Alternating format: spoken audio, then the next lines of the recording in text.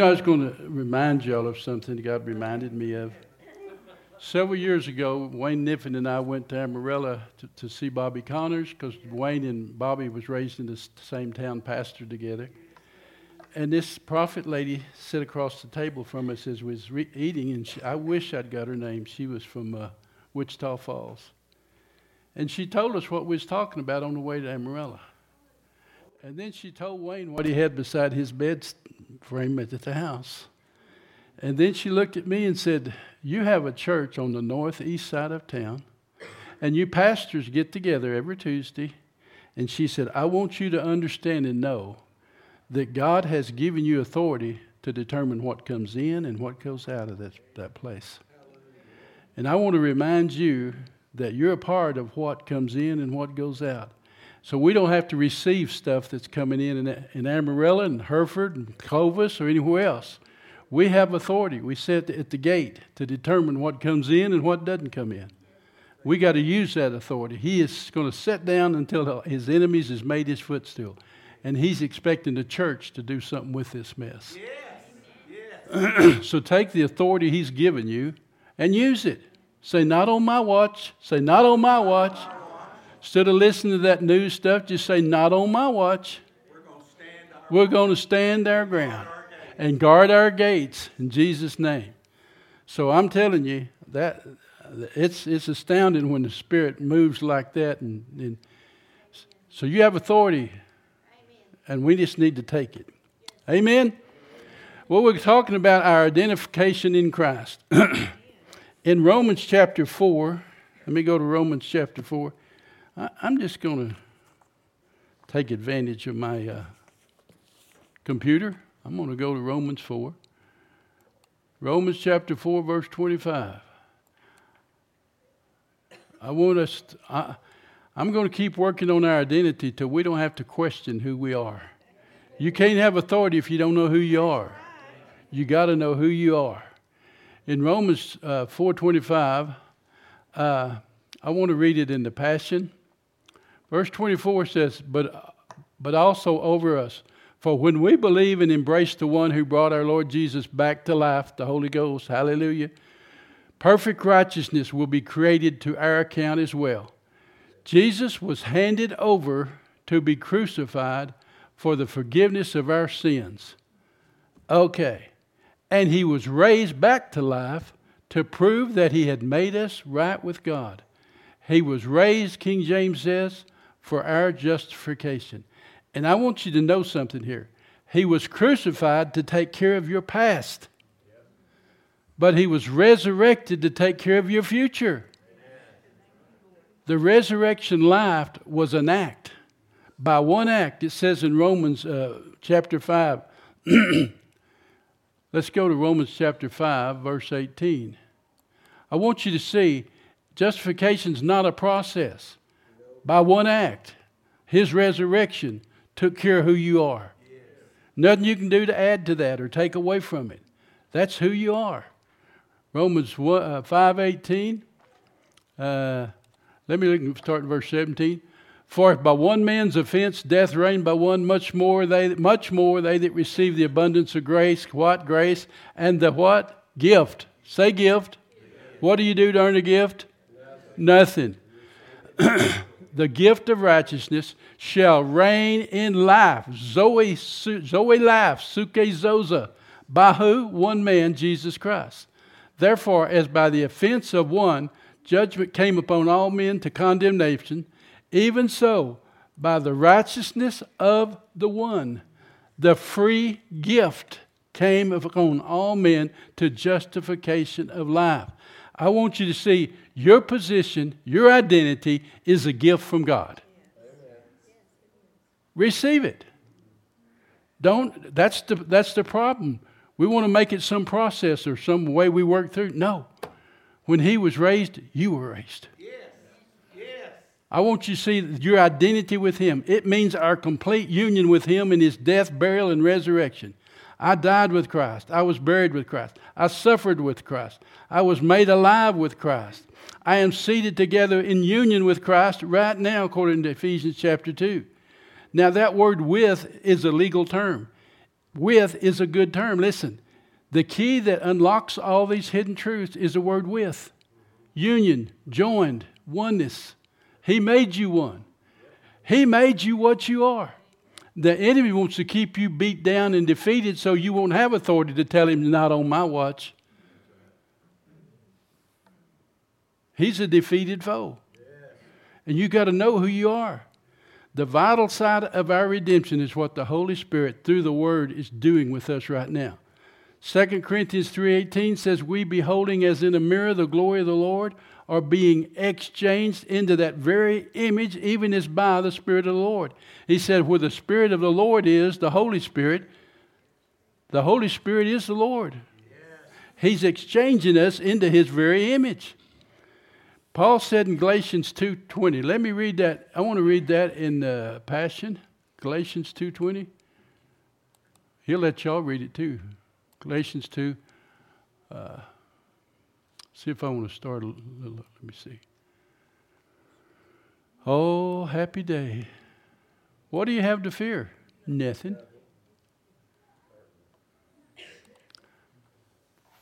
Galatians 2:19, but because the Messiah lives in me, I've now died to the law of dominion over me, so that I can live for God.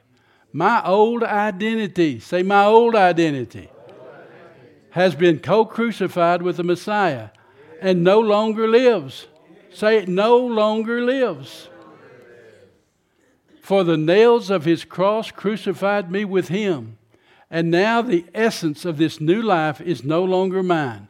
For the Anointed One lives His life through me. We live in union as one. My new life is empowered by the faith of the Son of God who loves me so much that He gave Himself for me and dispenses His life into mine. It's okay for you to believe that Christ is in you, but it's more important for you to believe that you're in Christ.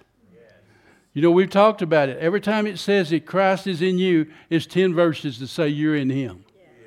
You're much more in Him than He is in you. You got to start believing that because He made a fresh start. Your business, Jesus was the last Adam. There's no more Adam for Jesus. That old Adam is dead and Jesus is a brand new creation. You're just as dead as that Adam as Christ had. Your old Adam is just as dead as his is. You are a new creature. Brand new creature. Never nothing like you before. That's who you are. Your identity. You got to get it. Christ became one with us in sin that we might be one with Him in righteousness. He became as we were that we might be as He is now. 1 John 4:17 says, as He is, so are we now in this present world. Say when? Now. It's finished. He became one with us in death that we might be one with Him in life. Zoe life. Jesus said, I've come that you might have a life and have it abundantly. Remember, Zoe life is soul life. You have a new soul. You have a new mind, new will, new emotions. That's who you are. The old is passed away. It's dead. Message said, give it a decent burial and get on with living. Let this mind be in you, which was also in Christ. You got to let it. How do you do that? But quit thinking those dumb thoughts you used to think. When those thoughts come, say, not on my watch. That's not who I am. That's who I was. Amen? All right. Twofold oneness. First, His oneness with us in sin on the cross. Second, our oneness with Him in the glory, seated with Him in the right hand of the Father. Ephesians 2:6 says we've been raised with Him. He made us sit with Him in heavenly places in Christ. He became as we, so we might become as He. He died to make us live. He was made sin to make us righteous. He became weak to make us strong. He suffered shame to give us glory. He went to hell in order to seat us in glory. Give me an amen. Amen. You're seated together with Him now in heavenly places. He was condemned in order to justify us. He was made sick in order that healing might be ours. He was cast out from the presence of God in order to make us accepted and welcomed in the beloved. He took our rejection so we don't have to. I have been crucified with Christ, Paul said. It meant he had been judged, condemned, cast out, stripped naked, and nailed to the cross. When Paul confessed his identification with Christ, he was a crucified man. To the Jewish people, that means he was a curse. But good news, Galatians chapter 3. Let's look at Galatians chapter 3. Where is that? 13. I want to read that in the Passion. I really like the Passion. How many of you is getting a hold of this Passion? Yes. It's not infallible, but it's sure good. 16. All right. Ooh. It's Holy Ghost or something moving around up here. It's the Holy Spirit. All right, let's go up here. Verse 12. But keeping the law does not require faith, but self-effort. For the law teaches you, if you practice the principles of the law, you must follow all of them. All of them. Yet Christ paid the full price to set us free from the curse of the law. He absorbed it completely as he became a curse in our place. For it is written, everyone who is hung upon a tree is doubly cursed. Christ, it says in Isaiah 53, became a curse for us. For it is written, cursed is everyone that hangs on a tree, that the blessing of Abraham might come upon you. The blessing of Abraham. Jesus took the curse so you could have the blessing. Say you're blessed with all spiritual blessings in heavenly places in Christ. Now remember, it's in Christ. Now we talk about this in Christ. I want to remind you this little word, into. Us. You really need to get a hold of this word. Hebrews 8:10 says, for if this covenant, this is a covenant I will make with the house of Israel after those days, it's Hebrews 8:10. And I will put my laws into their mind and write them upon their hearts, and I will be to them a God, and they will be to me a people. The Greek here says, giving laws of me into the mental perception. That's the Greek. I will be to them into God, and they will be into me people. You get the word into? It's very important for you to understand this. In John chapter 1, verse 12, as many as received him, to them gave he power to become sons of God, even to those that believe not on his name, into his name. You get it? Into. Keep that in mind. John chapter 2, verse 11, the beginnings of miracles that Jesus did in Canaan and manifested the glory, and his disciples believed into him. Very important. John 3, I want to go to John 3:16. That's one of y'all's favorite verses, isn't it? Should be. Let's look at it in a little different light of what it really says. John chapter 3, verse 16. All right, here we go. King James, for God so loved the world that he gave his only begotten Son, that whosoever believeth into him, not in him, into him, should not perish but have everlasting life. For God sent not his Son into the world to condemn the world, but the world should be saved through him. He that believeth into him, see the into, is not condemned. But he that believeth not is condemned already, because he hath not believed into the name of the only begotten of the Father. That's so important.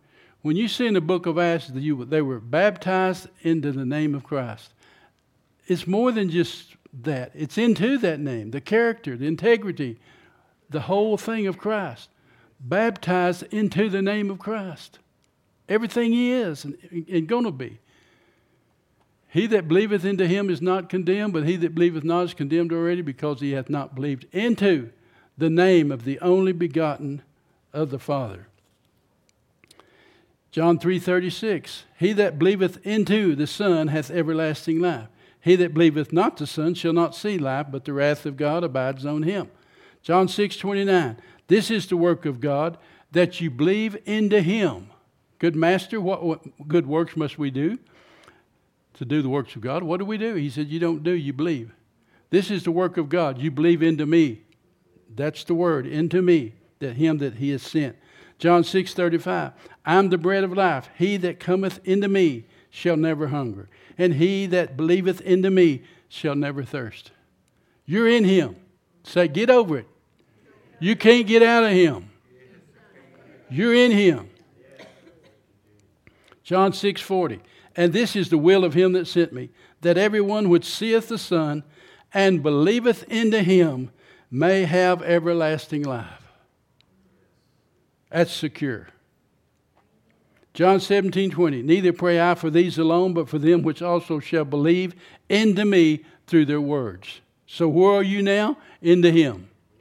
And you're seated in him in heavenly places right now. John 19:37. Again, another scripture saith, thou shalt look, you shall look into him whom he pierced. You will look into him whom he has pierced. Into. Do you see the difference? The devil looks on him. The devil believes in him, but the devil can't believe into him. You got to position yourself in the right position. Your identity is in Christ. You use that little word en a lot of times when it says believe in. It's a good word. It's en in the Greek, and it means to go into and remain in place. It don't come out. It remains in place.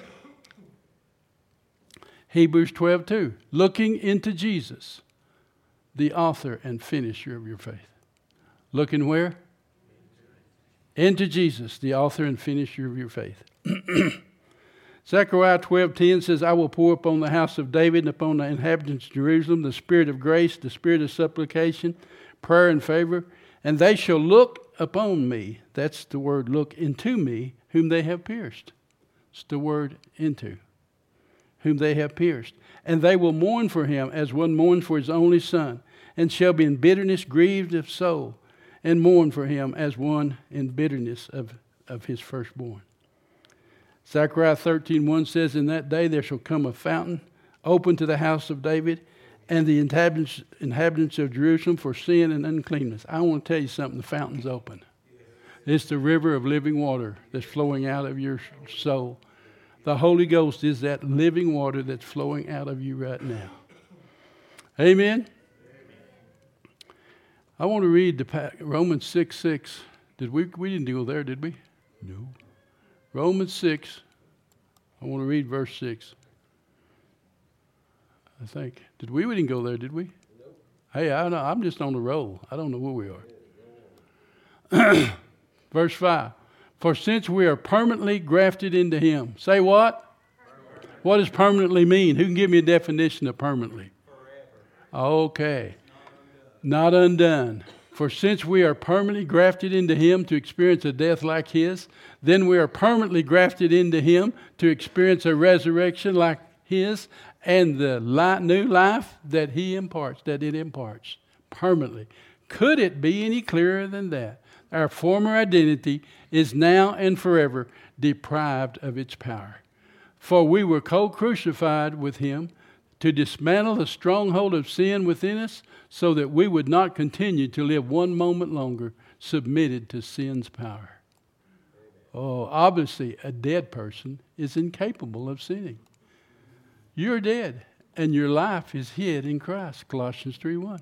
And when Christ appears, then you will also appear with him in glory. So mortify all this stuff that's trying to tell you that you are what you used to be. We've decided, the Lord said, that's just a familiar spirit when it comes to remind you of something. It's just a demon. What do we do with demons? Cast them out. Tell them to hit the road. You ain't got time for them. Like Jerry says, whenever the devil came to him, he just tell him to go stand in the corner until I have time for you and I'll talk to you later. That's what Jerry does. I guess it works for him. Verse 8.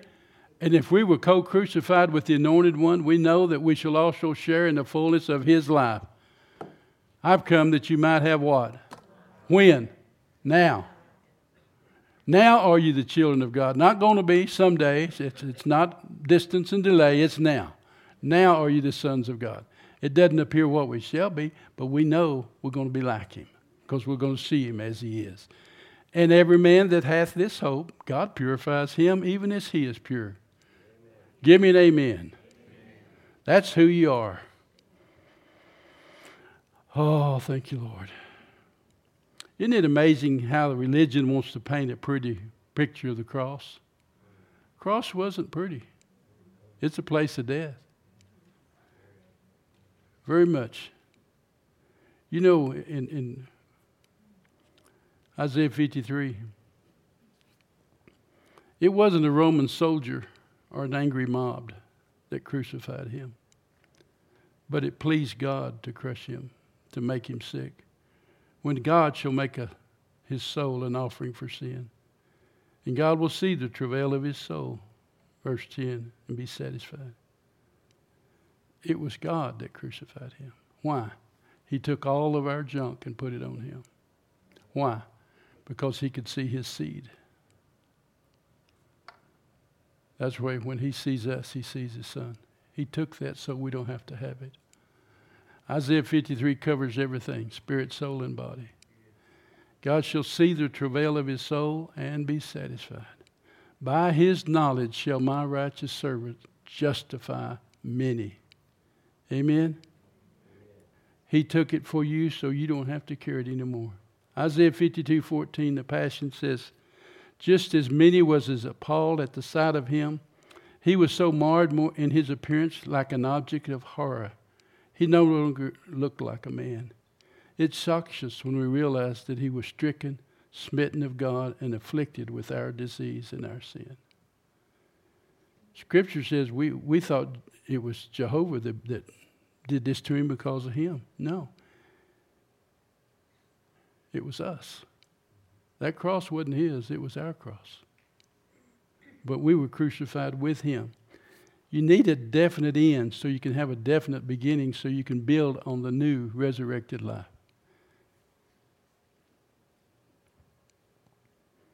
Isaiah 53:10, it pleased Jehovah to bruise him and make him sick.